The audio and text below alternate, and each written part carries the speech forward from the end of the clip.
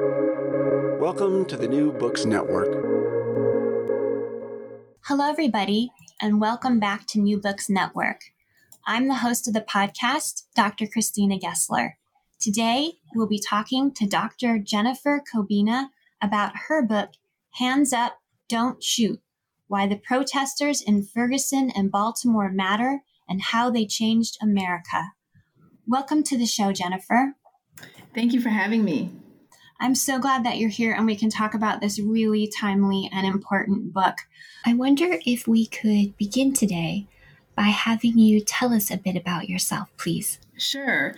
I went to Indiana University on a track and field scholarship. I ran a track from the time I was like 8 years old. And I was, I guess, good enough to get a track and field scholarship at Indiana University, where I double majored in criminal justice and sociology. And while I was an undergraduate student, I was questioning what I was going to do with my life. And I was fortunate to my dad, he and I were talking about what I can do with both of my degrees, and he encouraged me to use the criminal justice degree. And just throwing out ideas, do you want to be a lawyer, a police officer, FBI agent? And I had said no to all of these things because either I had interned and realized the experience wasn't for me, or I just had no passion. But when he said, "What about a professor?" and I thought about what my current professors were like and what they do, and I was like, "Oh, I think I can do that." And so when I was a junior in college, I ended up having my first African-American professor. On the first day of class, he asked everyone, it was a seminar class, and he had asked everyone to just introduce themselves and what they want to do. And I was the only one who, in introducing myself, I said I wanted to be a professor. And he said, "You and I, we're going to have to talk." And he took me, he was my mentor. He took me in and he held my hand through the process and encouraged me to apply to the doctoral program. And I ended up applying to several doctoral programs and getting admitted to a few, but I ended up going to the University of Missouri, St. Louis, where I pursued my doctorate in criminology and criminal justice. And so much of my area of expertise really centers on issues of race, gender, and crime, and also the public's response to police use of force. And then I also examine a lot of the challenges that incarcerated and formerly incarcerated individuals face upon release from prison. I can remember when I was a doctoral student learning about the various barriers people in prison face and issues of prisoner reentry. I just remember being flabbergasted and outraged that I felt like the system was set up for so many people to fail. And I remember just thinking, I want to be able to do something to make change, real change, so that people who, yes, they made a mistake and they have a record, can ultimately have an opportunity for a second chance. And so a lot of my passion is really on advocating for people who are marginalized, people who are often dismissed and silenced and ignored. So that's really much of my passion in terms of academics. I'll say just personal passions. I mean, personally, I just love traveling. And prior to, us entering into this pandemic, I've traveled quite a bit internationally. It's something I love to do. Usually I travel about 3 times a year, and usually a couple of times internationally. I'm also very active. I love running, hiking, biking, kayaking, boxing, kickboxing, all water activities. Anything active, I pretty much love to do. And I think that pretty much stems from me having been active when I was younger, having ran track, and I still run. Now, maybe not, I was a sprinter in college, but now I run longer distances, but I just love being active. So that's just a little bit about myself. That's a wonderful introduction to who you are. Thank you, Jennifer. I know you go through this in the book, and the title also tells us a bit about what sparked the idea for this book. But I'm going to ask that obvious question anyway, which is, what inspired you to write this book? When Michael Brown and Freddie Gray died, like everyone, I was concerned. I was watching on television what was going on. I saw on television and social media the demand from the community for justice to be served, as particularly following Michael Brown's death. And I mentioned in the book that what happened in Ferguson felt pretty personal to me because, I had gone to the University of Missouri St. Louis, and I had lived only a couple of minutes away from the city of Ferguson. And so I cared very much about what was happening in Ferguson, given that I had only lived a couple of minutes away from the city, and I had called, St. Louis my home for 5 years while pursuing my doctorate. And so I was fortunate, as all this was happening, within a couple of weeks, a colleague of mine, Victor Rios, he is a sociology professor. He had sent an email to myself and a group of other social justice scholars, critical scholars, basically asking, does anyone want to go to Ferguson and conduct interviews? And we knew we knew history was being made, and we wanted to interview and document the experiences of people who were protesting after Michael Brown's death. And so when he sent that email, I jumped at the chance, and it took a couple of weeks to get approval from my own academic institution, get IRB approval to do the study. And so I ended up going to Ferguson 2 to 3 months after Michael Brown died. And I ended up conducting a total of 100 interviews with protesters and residents of the city of Ferguson. My goal was really to talk to as many people as possible. The goal was to talk to people of all racial, ethnic backgrounds, gender, socioeconomic status. If they were protesting, I wanted to talk to them. But I also wanted the opportunity to talk to people who resided in the city of Ferguson, as I was aware that people may choose not to protest, but because they live in the city, they're certainly being impacted. And so my goal was to hear varying perspectives. I wanted to talk to anyone and everyone who would talk to me, so that I would glean their experiences with the police, and how these experiences shape their perceptions of the police. I wanted to understand how Ferguson, and ultimately I ended up going to Baltimore as well 8 months later following Freddie Gray's death. And that wasn't planned. It happened, and I thought, I got to go, and I got to interview protesters. I got to interview the residents of the city. And so I ultimately was interested in examining how and why Ferguson and Baltimore became these publicized sites for protests against racially biased policing, and also protests against these broader structural inequalities.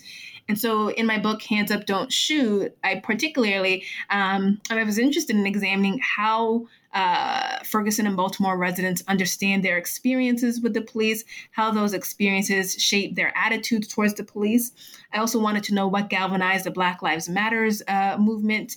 And also, I was interested in examining how police tactics during the demonstrations, which was very militarized, how did that affect or influence activists' willingness to engage in future activism efforts.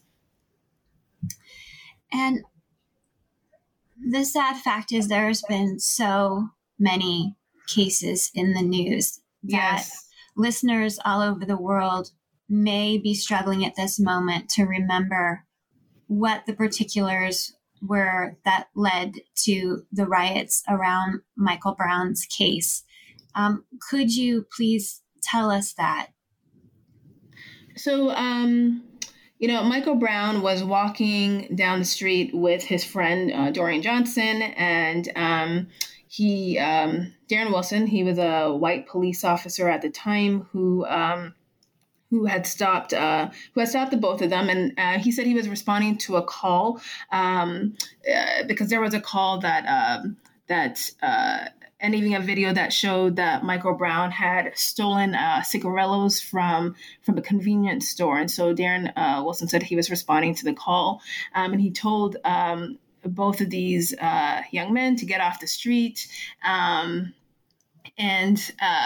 ultimately, there was a shuffle, I think, between the two. And again, the reports from Darren Wilson differed from some of the eyewitness testimony, but ultimately there was Darren Wilson claimed that Michael Brown had attacked him in the vehicle and that he was defending himself. He shot at him, and then Michael Brown ran away. But then as he was running, he said he turned around and all of a sudden lunged at Darren Wilson, in which Darren Wilson had shot at him 6 times, and he ultimately died. And so there was a lot of, at the time, before the report from the Department of Justice, there was a lot of conflicting testimony. It was unclear what actually happened, and many had believed that Michael Brown had his hands up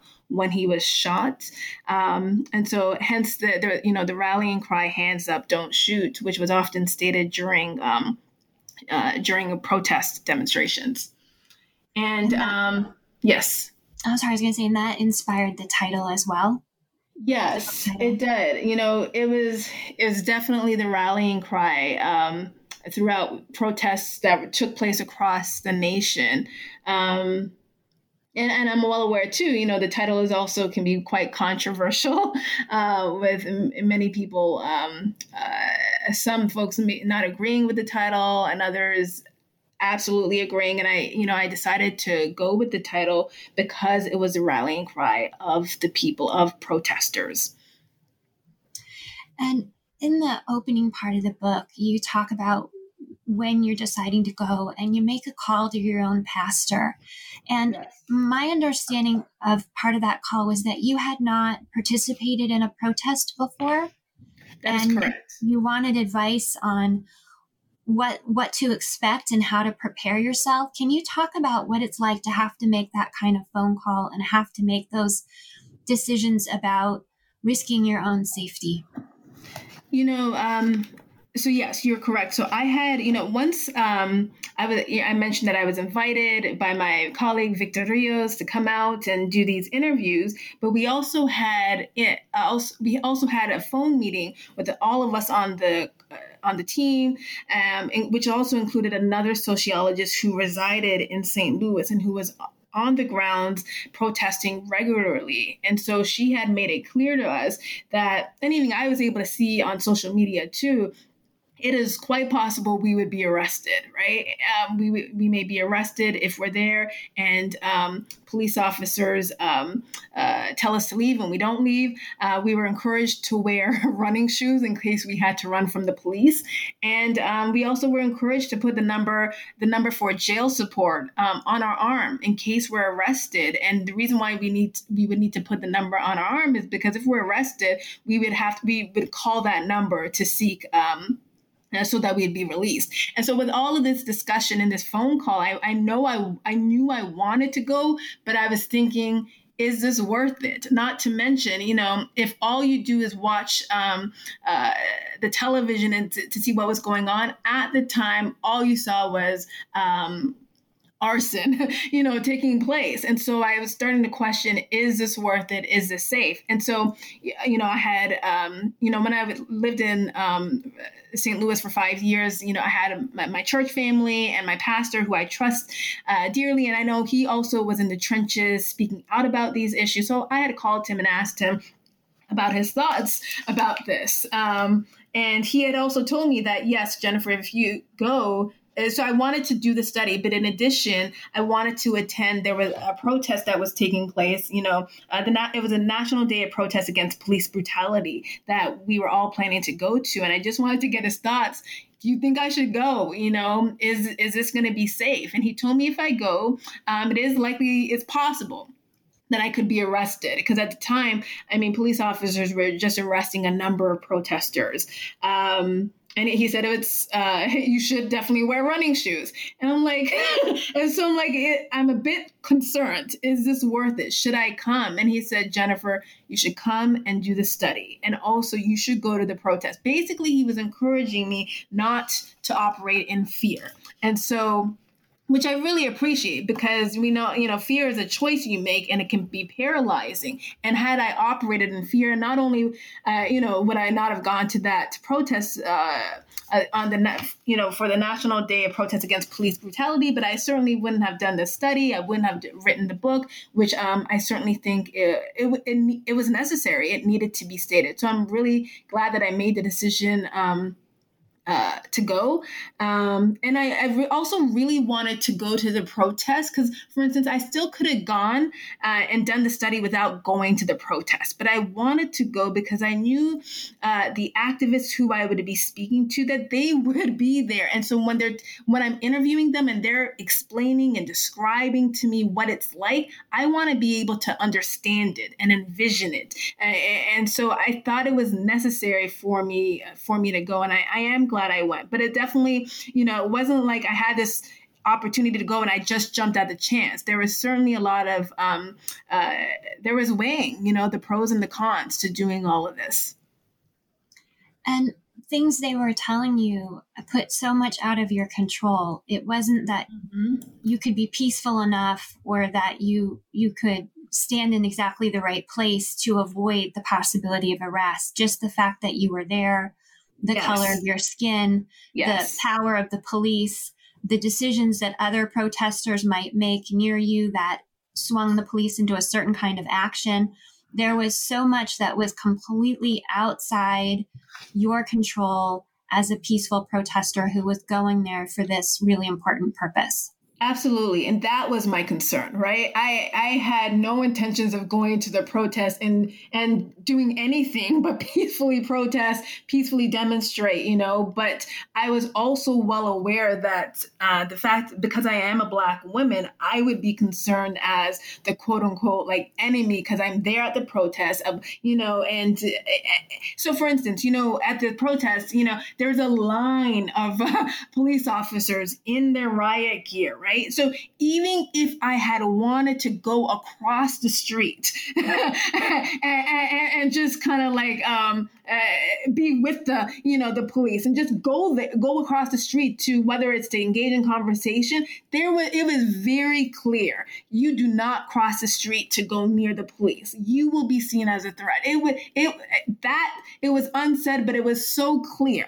And it was clear because the message that was sent is that if you are out here protesting, you are considered as a quote unquote enemy. That was the message that was sent. And so you're absolutely right when you said that there was a lot of things that I felt was out of control, right? If things got chaotic, I could be seen as someone who was causing problems and could potentially be arrested. And there was also concern that would officers use tear gas? Would they shoot rubber bullets, right? That was something, and they didn't during this protest, but that was something that was so common amongst the protesters I spoke to, that many of them had been tear gas, many of them had been shot at with rubber bullets, many of them were dealing with the trauma of the repressive or the coercive ways in which the police were policing these demonstrations.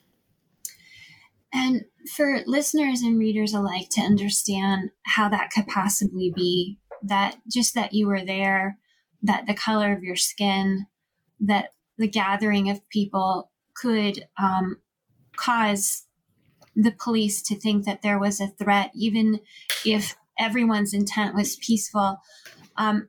There's a great deal of information that helps unpack why those beliefs are in place in chapter 1, which is called Race and Policing. The more things change, the more things remain the same.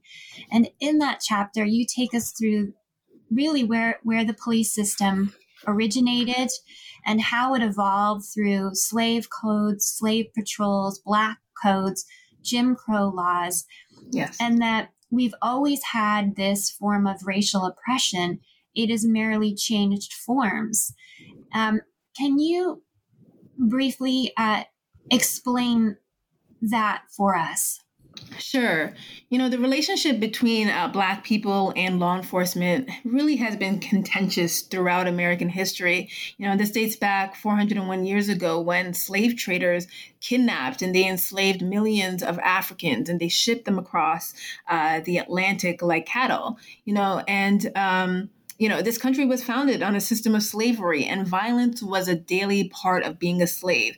Black people, they endured horrendous conditions, and they were subject to physical, sexual, verbal, emotional, and psychological abuse. And slave. So, we all know that this country was founded on a system of slavery, but what most people don't know is that slave patrols were among the first state-sponsored police force that actually controlled the slave population. Slave patrols were responsible for catching, beating, and returning escaped slaves. They were authorized to enter slaves' home with impunity to ensure that slaves were not carrying any weapons or conducting meetings or even learning to read or write. And so essentially, slave patrollers were given a free hand to really control and dominate the slave population by restricting them to certain places and monitoring their behavior. And this legal behavior sustained slavery, segregation, and discrimination for most of this nation's history. And it's also set a pattern for police behavior towards Black communities that has persisted to this day. I will say, too, that even when slavery was abolished, there were states that relied on the legal system and the prison system to really create policies in order to maintain racial subordination. For example, Black codes were established, which created new offenses for certain behaviors, such as loitering and vagrancy.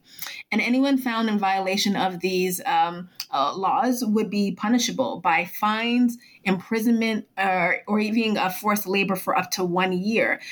Even though slavery was abolished, these laws were discriminatory in nature because they were applied selectively to Blacks in an attempt, again, to restrict their freedom and force them to work based upon cheap labor or debt. And when Black codes were overturned, Southern states, they pursued racial segregation in an attempt to ensure white supremacy. And this led to the proliferation of Jim Crow, which it refers to various state laws that established different rules for Blacks and whites. And so it ultimately regulated the nature of interracial social contact. And so throughout all of this, police were responsible for upholding and enforcing racially discriminatory laws. And we continue to see such acts of racial subordination taking place now via mass incarceration, where we know that a disproportionate number of Black and brown people are incarcerated. And so ultimately, from slave patrols and slave codes to Black codes and Jim Crow laws, and also now with mass incarceration, racially biased legislation has been enforced for several centuries. And I think this is important to bring up because the structural legacy of slavery and Jim Crow really continues to shape Black people's position in society and influence how they are treated by individuals and institutions, including the criminal legal system. And we have to have an understanding of our history. Otherwise, as you know, in my chapter, as I said in my chapter, we're just doomed to repeat history. And if we don't understand how the structure was created, it's hard to understand if we can reform the structure itself, or we need to look at brand new ways of doing the first responder work. Absolutely. That our nation needs, which leads to a current discussion that's going on called Defund the Police. And I wonder if you could talk about how that movement is really trying to address really what you just laid out as the core roots of the system, and it's as you said, 400 years of legacy. Yes. So yeah, the term defund the police certainly is quite controversial, it depends how you define it, right? Because this definition can exist on a continuum. So on the one hand, when people say defund the police, they may be referring to completely abolishing or dismantling the police department. On the other hand, it can mean reallocating resources away from the police department to human-centered services. The reason why there are many who are calling for defunding the police is because we've tried reform for many years, but things remain the same. We've tried to figure out various ways to train the police. From implicit bias training to diversity training to cultural sensitivity training to de-escalation training. Right? It is this type of training that we often go to when calls for this type of training is what we often go to when we see tragic events taking place, when we see Black individuals dying at the hands of the police. But the issue is still things remain the same. More than 1,000 men, women, and children are killed each year by the police, and thousands more are brutalized and abused. And so defunding the police, it's a way to stop pouring resources into a system that does not make all people safe. The United States spends $100 billion each year on policing. That's $100 billion, and another $80 billion on incarceration. And so calls to defund the police, most people who are calling to defund the police, what they are calling for is moving taxpayer dollars away from harmful police practices to human-centered services that work to keep communities safe and help them thrive. So, for instance, this would include investing in education, healthcare, housing, and employed opportunities. And so tactically and strategically, it means, for instance, divesting from having officers in schools and instead investing in teachers and counselors. It would be divesting from criminalizing mental health and instead investing in mental health services, investing in restorative services. It would mean divesting from having military weapons that are used against civilians and instead investing in community-led harm reduction programs that are led by the community. And so, the real issue is we really need to address the root causes of crime, because when crime occurs, it is really symptomatic of a much larger societal problem. So in areas where there are high rates of crime, unsurprisingly, we also see high rates of unemployment, high rates of underemployment. We see high rates of poverty, and we see a great deal of homelessness. We also see poor quality schools and lack of resources. But yet at the same time, decades of research shows us what works to prevent crime. So, for instance, if we want to reduce juvenile justice involvement in the criminal legal system, then we need to support families. We know that if we want to reduce homelessness, then we need to provide affordable housing. If we want to reduce drug overdose, we need to provide drug treatment. If we want to reduce joblessness, then we need to provide jobs. And if we want to reduce poverty, we need to help people maintain an income. And so it's really about making an effort to ameliorate the conditions that give rise to high levels of crime. And it's actually inappropriate to expect the police to address all of these societal problems, because the reality is we look to the police to solve issues of all societal problems, from issues of abuse, abandonment, homelessness, domestic disputes, school disruptions, unemployment, and all of societal ills. And many officers will actually agree that they are not well suited to dealing with issues pertaining to drug overdose or mental health problems. And so I will say there's actually some commonality. I know the word defund the police is very controversial, but there is actually some commonality amongst those who are calling for defunding the police, and even where some officers stand, in that rather than relying or turning to the police to do all of these problems, we can look to other places, other institutions to solve some of these issues, right? Because what we've been doing is we've been trying to turn police officers, for instance, into social workers, while at the same time we have been eliminating the number of social workers over the years. We have also been trying to turn police officers into mental health clinicians, while at the same time we have been failing to fund mental health services. And so we're giving, as a society, as a nation, we've given police a host of responsibilities that they're not really qualified to deal with. And this can then be reallocated to those who are better equipped to handle such issues. And so calls to defund the police is really about ensuring that individuals, all individuals, especially those who are marginalized, have the opportunity to thrive. And we're reallocating resources away from the police department. But it's not just reducing the amount of money that goes to police. Those dollars have to then be reallocated into more human-centered services.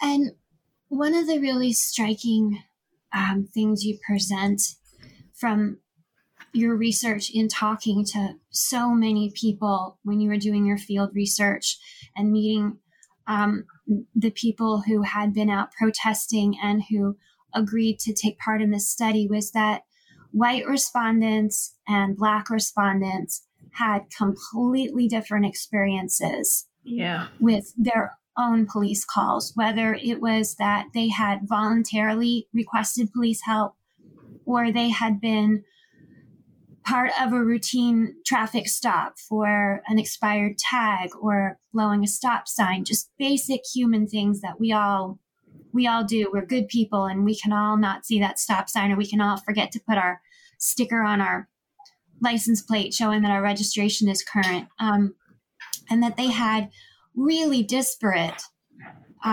responses, and that even as you questioned a bit more, there were different perceptions that Black women were less likely to report aggression, that even from the officers that even your own questioning uncovered. So it was really it's really eye-opening to hear these very different responses given by the people themselves, and have you compare them and put them into tables and show us the raw numbers. And I think for listeners and for readers, that really helps them understand when we talk about, even for the police force that we have, when we talk about restructuring or retraining, so that we don't get these disparate responses to the exact same traffic call based on if the driver is male or female, Black or white. Yeah. So, in general, white people were more likely to have, more positive encounters with the police. And, if they were stopped, it was typically for, traffic related reasons, where many of them admitted, they were speeding, or they did engage in erratic driving. So where there was legitimate claims or reasons or justifications for the stop. Whereas many Black individuals were more likely to state that they had been stopped because of racial profiling, or they were the recipient of aggressive policing, or the police officers were disrespectful towards them. Black people were more likely to be the recipient of what is called, investigatory policing. That is, they felt as if. So again, as I mentioned, common reason for being stopped is, traffic-related reasons for either speeding or erratic driving, or having like faulty headlights or taillights. But investigatory policing or extra legal reasons for being stopped are shaped by factors such as race and ethnicity, gender, or even personal characteristics such as one's clothing or hairstyle, or even whether or not one has tattoos. And Black individuals, and in particular Black males, were more likely to feel like they had been racially profiled or stopped because they were viewed with suspicion, and they were viewed as threatening, even though they were engaged in lawful activity. Yet they would be stopped time and time again. They would be questioned where they were going, where they were coming from, why they were, for instance, traveling to more, particularly if they were traveling to more middle class, affluent, or white neighborhoods, they were more apt to be stopped. And so there was a great deal of frustration frustration amongst many Blacks who were stopped for these reasons. And so, not surprisingly, at times after being stopped so many times, there were many people who I spoke with who did admit that they questioned authorities, like, why are you stopping me? What's the reason for the stop? And sometimes this resulted in conflict between the officer and the respondent, and particularly there were times when some may defy officers' commands because they want to arrest them even though they haven't done anything wrong. So there was a lot of frustration with that, and again, not surprisingly, Black individuals were more likely to report all of these negative interactions with the police. And it's really, it falls into that stereotype where in general, Blacks are viewed as suspicious, as threatening, and as quote unquote criminal simply because they're Black individuals. And you talk about that. You say racial prejudice pervades American society and police are no exception. One of the most prevailing stereotypes is the association of Blackness with criminality or dangerousness.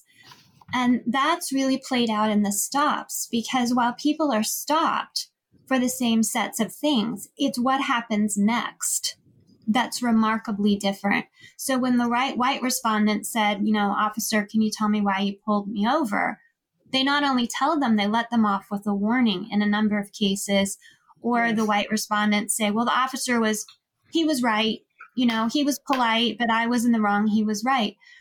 For the Black respondents, they were seldom told why they were pulled over, or asking questions led to an escalation that they didn't intend. They wanted to know what was going on.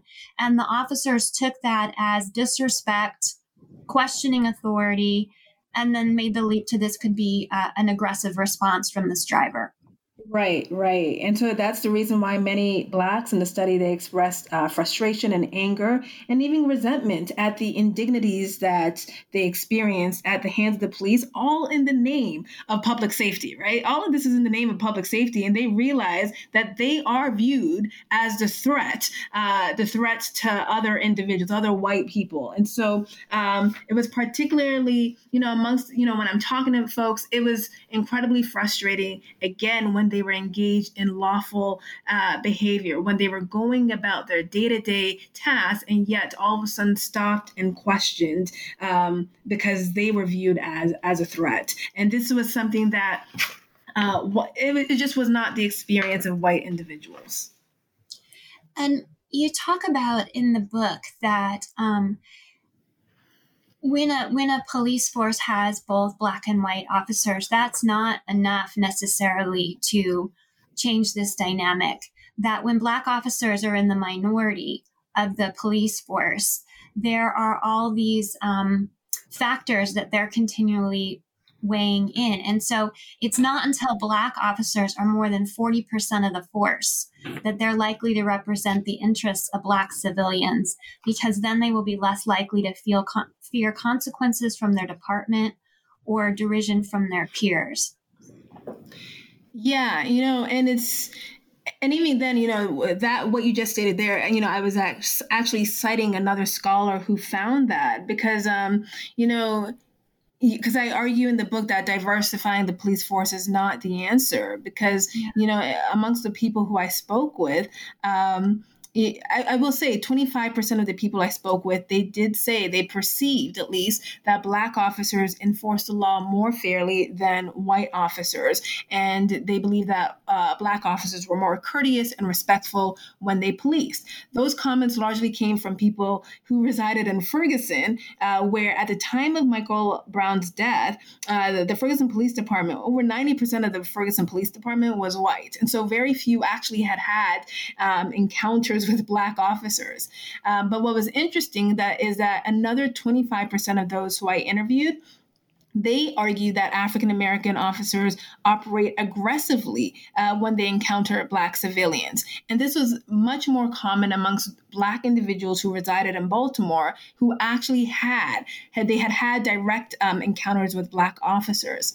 And then I'll also say, too, it's important to know that nearly half of the police force in the Baltimore Police Department at the time of Freddie Gray's death, nearly half the police force was Black, including the police chief. And even you'll recall 3 out of the 6 officers involved in Freddie Gray's death was also Black. And the Department of Justice, they conducted their own independent investigation in the Baltimore Police Department, and they concluded that the police department in Baltimore engaged in a pattern of unconstitutional, racially biased policing.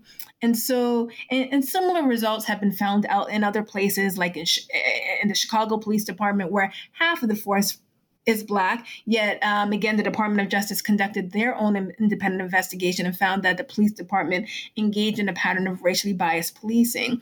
And so that's why I conclude that simply diversifying the police force in and of itself is not the answer to reducing police violence, yet it's the common thing we go to when we see tragic encounters occurring. Just diversify. And I'm one who certainly believes in the importance of diversity and inclusion and equity, but if we think that simply hiring more Black officers in and of itself will help reduce police violence, then we are mistaken.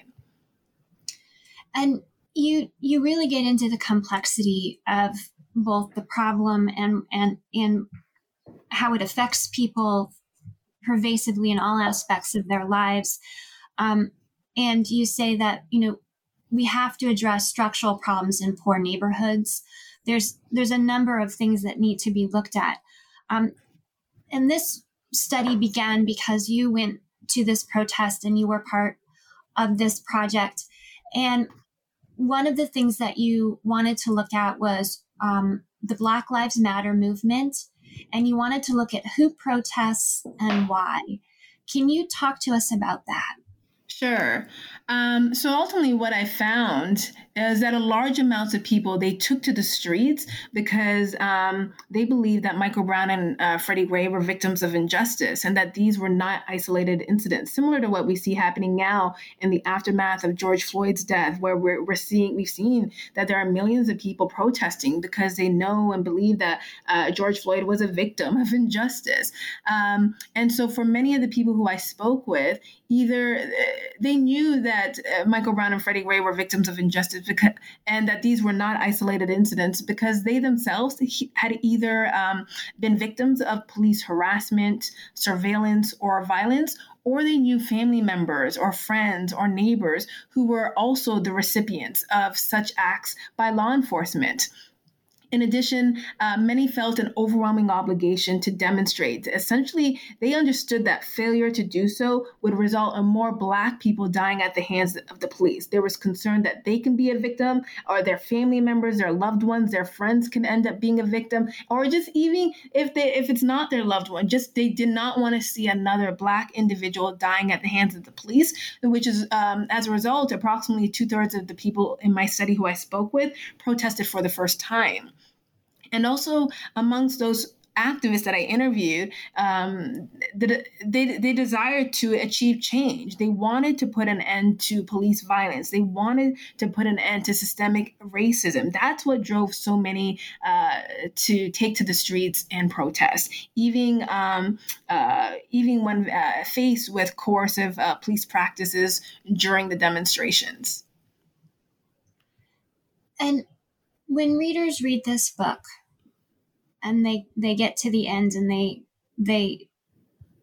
they're sitting with this topic and the complexity of it, what do you hope they will take away?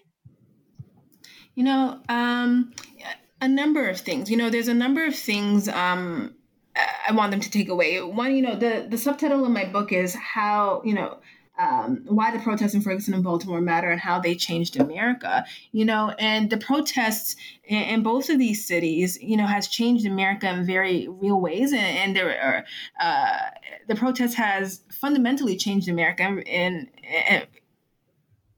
real ways. So, for instance, it brought to forefront the issues of race and racism and policing. It also humanized the victims of police violence in ways that we've not seen before. It also exposed widespread monetized abuse of poor minorities by entire local criminal justice systems. So one of the things that the protests did, at least in Ferguson, the volume of protests resulted in the Department of Justice conducting their own investigation, where they actually found that the police and the courts, they strategically targeted Black people for arrests and fines to add millions of dollars into the city coffers. It was interesting because that was something that so many people kept telling me when I was interviewing them, the number of times they would be stopped and fined for traffic-related reasons, and as they go from one jurisdiction to another, it was so frustrating. And then the inability to pay results in a warrant for their arrest. And when the Department of Justice actually showed that they reported the presence of police corruption and even court corruption taking place, that was something that really confirmed what I already was hearing. But even the protests shed light on racial and class inequities within the criminal legal system. It changed the way the federal government interacted with local police, because at least under the Obama administration, Obama had set limits with the number of militarized weapons that would actually be sent to local police departments.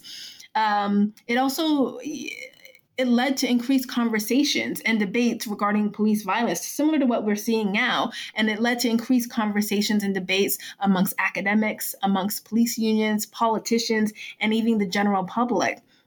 And it's also resulted in civilian bystanders using their cell phones to record police interactions with civilians. So in terms of what I want people to take away, either in reading the book, is there's so much discussion about how we move forward, and but I think, again, I do want to emphasize that we have been repeating history for 401 years because the United States really has not publicly and systematically addressed the history and legacy of slavery. And so if any healing and trust is to transpire, we need to do a few things. We first need to recognize the pain and the harm. As a nation, we need to engage in truth telling about the harm that has been caused. That is, there has to be an acknowledgement of the ways in which traditional policing has been harmful to certain segments of the population. And it's important to take responsibility for the pain in an unconditional way, where there's an acknowledgement without making any excuses. And then it's important to also make reparations for harm. Restitution and reparations need to take place to ensure non-reoccurrence of the harm.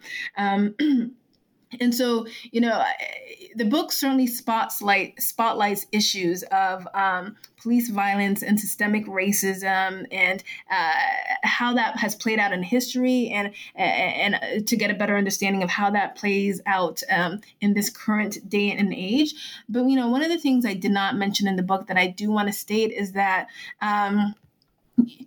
as I talk about the need to recognize the harm and take responsibility for the harm and then make reparations for the harm, I do want to say that the United States is not the only country that has a violent history. It's not the only country that is unique in its sins. If we look in history, we know that apartheid, for instance, took place in South Africa.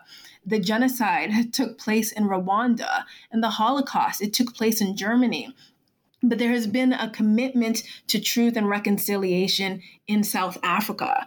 Rwanda has understood the necessity for transitional justice. That is, measures have been taken to redress human rights abuse in order for there to be healing. And then, people who visit Berlin, Germany, they are going to encounter stones and markers of Jewish families who were abducted and taken into concentration camps. And so these countries, they offer examples as to how we as a country can heal and move forward. The healing and moving forward cannot happen until there is a true public and systematic acknowledgement of the ways in which policing has been harmful, but not only that, this country has engaged, we know that racism is systemic and it's institutional, right? And it's entwined really in the very fabric of this nation. And so that needs to be acknowledged in very real ways if we are actually hoping to move forward. Thank you for sharing that and those examples from other nations as we look for what we can do. It's important to remember that other countries have addressed atrocities, Yes, as an ongoing dialogue and an ongoing path of healing forward. It's not a one and done. We'll build a memorial and everybody will feel better. Yeah, it's a long process. In the time that we have left, would you like to tell us what you're working on now? Sure. There's a couple of projects that I'm working on. One project that I'm working on with colleagues is we're examining how neighborhoods systematically impact one's decision-making process regarding the use of violence, particularly among young people.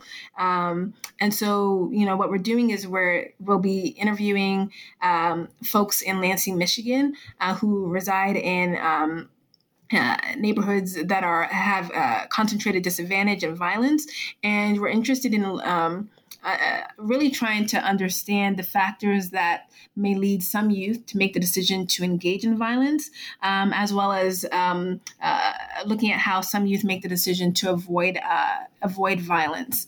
And so that's just one study that we just started, that I'm a part of, that we just started. But there's also another study that I recently started, and I'm also really quite excited about, is that it's the March on Washington project. On August 28th, there was the March on Washington, and thousands of people went to march to fight and stand up against racial injustice and police violence. And I also went, and it was an amazing experience. And so I'm interested in talking to protesters to understand how the death of George Floyd, Breonna Taylor, and others have impacted their decision to participate in the March on Washington, and to also understand their experiences with the police, and then also their perceptions of how what needs to be done in order to move forward. So we are currently examining what motivated people to protest and take part in this historic march on Washington, even given the risks of COVID-19, right? Even amid a pandemic, right? We see thousands of people were willing to essentially risk their lives, right, by going and taking part in the protest. And so what is it that drove them to take part in the protest, even given that we are amid a pandemic that disproportionately is killing Black and brown people? And so I'm actually currently interviewing folks. I have a research team where we're interviewing people who went to the march, and we're interviewing them virtually, either virtually or via phone. And certainly if there's anyone who did happen to go to the march, certainly I would encourage people to reach out to me, because we want to get people's perspectives and understand their experiences at the march, as well as their experiences with the police. And then we're also paying people for taking part in this interview. Sounds like a really important study, and I look forward to having you come back and tell us about the results. And I also hope this podcast will amplify that message so that many more people will be able to get in touch with you, and you'll have a wonderful sample for your study. Yes, thank you. Thank you so much for being on the show today, Dr. Jennifer Cobbina, and telling us about your book, Hands Up, Don't Shoot: Why the Protests in Ferguson and Baltimore Matter and How They Changed America. You've been listening to New Books Network. I'm Dr. Christina Gessler. Please join us again.